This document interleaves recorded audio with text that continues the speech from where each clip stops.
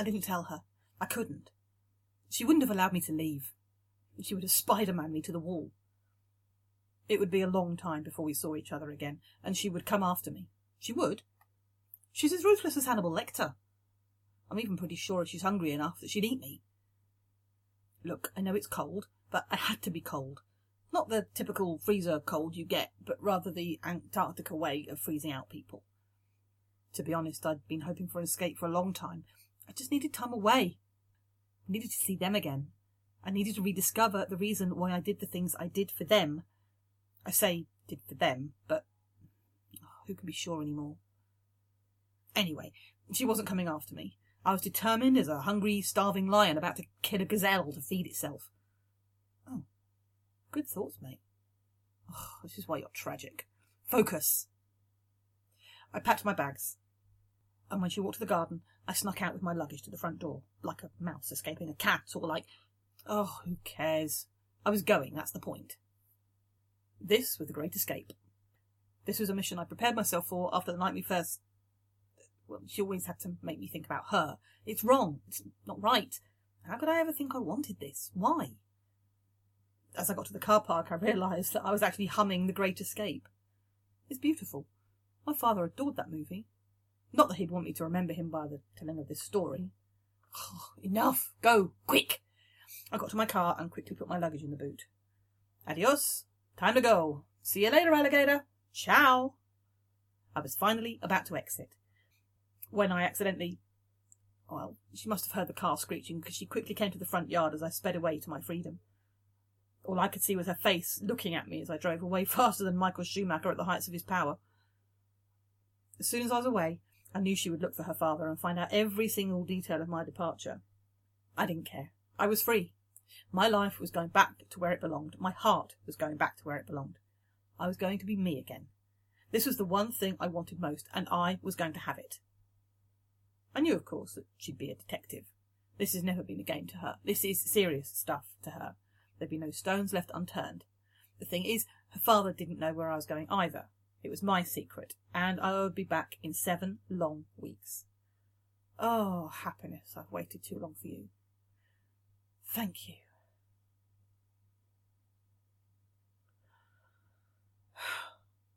I'm back. Back where this nightmare began. She'll be ruthless in wanting to know every detail of where I've been. She won't get any information out of me, that I'm sure of. If she wants it, she'll either have to force my head down in a bucket or hold a knife to my neck. Yeah, I'm pretty sure she wouldn't do that. So that's what I tell myself. But as I think about it more, my anxiety levels reach peaks beyond my realm. But I'm resolute. I heard from her father on the phone that she had a new man. Someone that treasures her or even loves her. My first thoughts were one of prayer, as I hoped that would take less pressure off my shoulders. I opened the door with my keys. She's coming downstairs, but she doesn't look at me. She knows I'm there, but she's feigning a lack of interest. I put up a hand to say hi. She ignores me and walks towards the living room, and my eyes go to her bottom. I realise that flaw and look up to catch her looking back at me. She's noticed me staring. Fuck's sake. You just can't get her out of your mind, can you? In the end, I went away for 12 weeks. It's fine. Her father had agreed on my departure as he wanted to hire and try out a lady he'd met on an online yoga class. Yeah, he does yoga. The woman only lasted 1 day before her father was served with an injunction to never go near her again. Lovely. It was a sexuality thing. He found out she was lesbian, and he, being the stupid man he was, decided to ask her if her and her lover wanted to... Well, what a dick. You want a definition of one? It's my boss. I walk into the kitchen with a smile on my face, and there's a man there. He's sat on the armchair, and Kiera is sat on his lap. He's got his arms around her. I'm so relieved. I smile. Her father comes over to me and grabs me, and swiftly pulls me into a hold. I'm not too sure what it is at first, but in the end I settle for it actually being like what I think is a hug. It's weird, but I don't fight it. I relax into it. And he says, "Good to have you back, son." A gentleman friend walks over and offers me a hand to shake, and I happily shake it. I say to him, "You've got a good one there. She'll make you happy for a long time." Kiera stands and walks over and says, "We broke up 2 weeks ago. He's a friend. We get along, so I keep him around. Fuck. No. No. I'm praying he'll fight for her. I'm begging he'll say something to change her mind. And he stands and says, I understood what she wanted. And then he exits. What the heck? What the blue hell was that? I ask myself. She looks at me and gives me a tiny smile. Fucking hell, I say in my head, but not to them. I simply just smile. And I ask my boss what he wants for dinner. He wants steaks, and I tell him I'll do some shopping later for them. Later. I go to my room, sit on my bed, and my thoughts turn to them. The happy faces when I showed up to surprise them. Oh, I miss them so much.